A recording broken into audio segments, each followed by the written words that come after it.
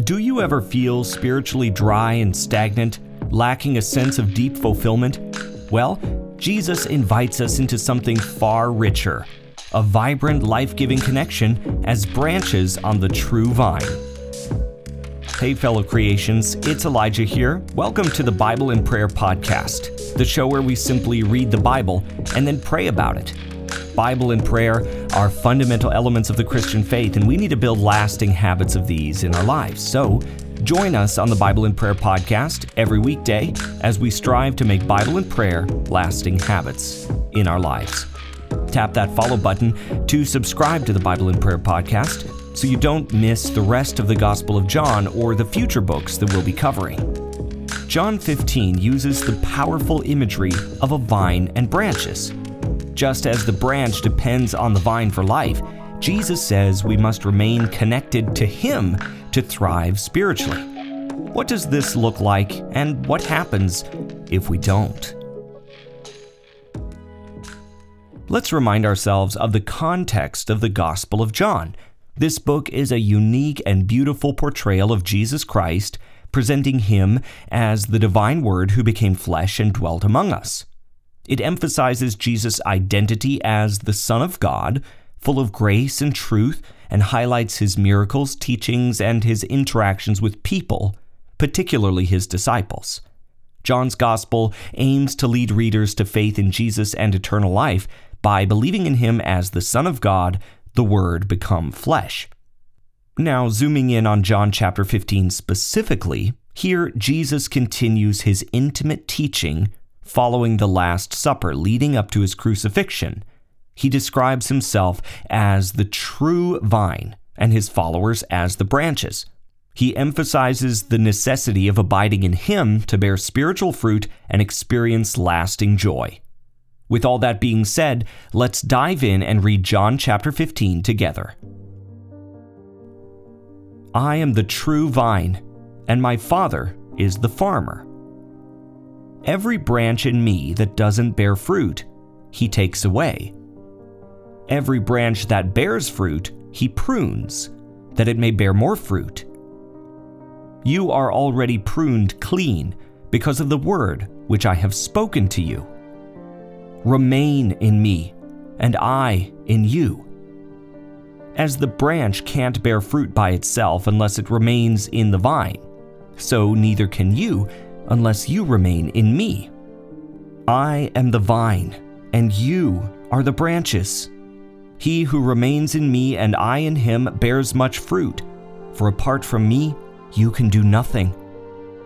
If a man doesn't remain in me, he is thrown out as a branch and is withered, and they gather them, throw them into the fire, and they are burned. If you remain in me, and my words remain in you, you will ask whatever you desire, and it will be done for you. In this my Father is glorified, that you bear much fruit, and so you will be my disciples. Even as the Father has loved me, I have also loved you. Remain in my love. If you keep my commandments, you will remain in my love, even as I have kept my Father's commandments and remain in His love. I have spoken these things to you, that my joy may remain in you, and that your joy may be made full. This is my commandment, that you love one another, even as I have loved you. Greater love has no one than this, that someone lay down his life for his friends. You are my friends, if you do whatever I command you. No longer do I call you servants, for the servant doesn't know what his Lord does. But I have called you friends, for everything that I heard from my Father, I have made known to you.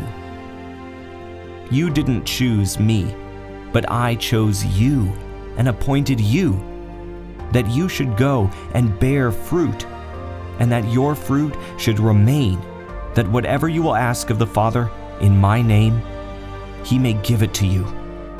I command these things to you, that you may love one another. If the world hates you, you know that it has hated me before it hated you.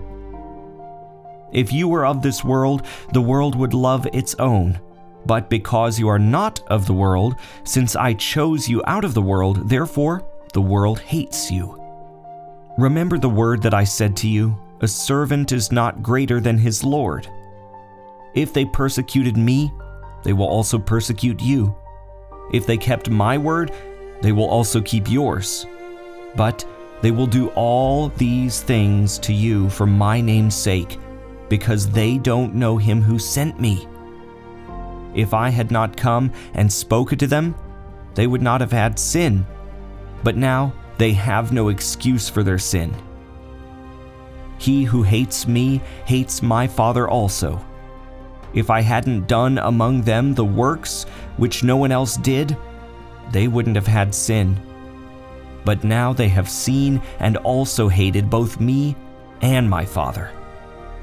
But this happened so that the word may be fulfilled, which was written in their law. They hated me without a cause. When the Counselor has come, whom I will send to you from the Father, the Spirit of truth, who proceeds from the Father, he will testify about me. You will also testify because you have been with me from the beginning.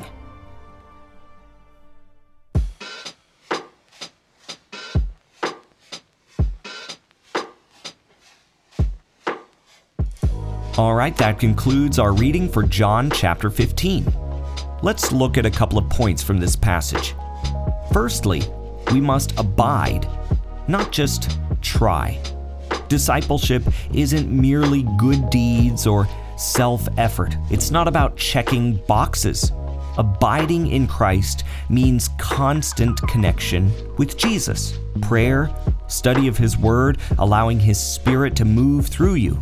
Only this produces lasting fruit. We must abide and not just check boxes. But are we really abiding in Christ? Secondly, if we abide in the vine, we'll bear fruit rooted in love. This abiding on the vine produces visible fruit in our lives. Loving others, obeying His commands, even enduring trials with joy. As we abide in the vine, this isn't exhausting striving, but it's a natural expression of Christ's love flowing through you. The nutrients come through the vine. The power is in God through Christ abiding in the vine. It comes through Him, not through you. So, as we abide in the vine, we will bear fruit rooted in love because that fruit is flowing from the vine through to us, the branches. Thirdly, we're going to embrace the pruning. Growth sometimes means painful seasons as God prunes us for greater fruitfulness. These moments, while difficult, are ultimately an act of love, refining us to better reflect Christ. Let's go to God in prayer about these things. God, our Father, we love you. We love the Son, Jesus Christ. We love His Holy Spirit. And as we read about His teachings now, we want to abide in Him as the good vine. We want to be the branches on that vine. Please help us not to strive in this life, not to check boxes, not to try to do things on our own and through our own strength and power, but that we rely on Jesus, the true vine, that we are attached to the vine and we receive the nutrients and the power through Him. Please help us to be our true vine and that we can be branches on that vine and to gather all of our nutrients through Him. And Father, help this to produce true fruit in our lives that are rooted in love, that because we are part of the vine, because we're branches on the vine, that we will produce visible fruit in our lives, that will love others unconditionally, that will obey your commands faithfully, that we will endure the trials of this life, and that we will embody your Holy Spirit. Help us to bear fruit as we are on the vine. And Father, please help us to joyfully embrace the pruning. We know that none of us are perfect and we're all striving to become more like Christ. And we know that you're pruning us. You are clipping away the bad parts, and you're helping us to grow and to become more fruitful in your garden. Thank you for the pruning, Father, and help us to embrace it and to be grateful for it. And please help it to produce fruitful results in our lives for your glory. Help us to look to Jesus and abide in the true vine. In Jesus' name, amen.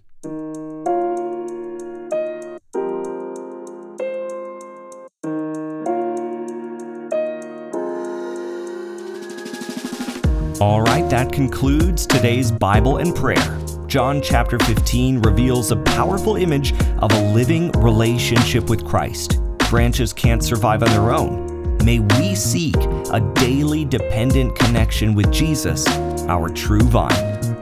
Remember to follow and subscribe and join us next time for John chapter 16. This has been Elijah with the Bible and Prayer Podcast. Until next time, we love you all. God bless.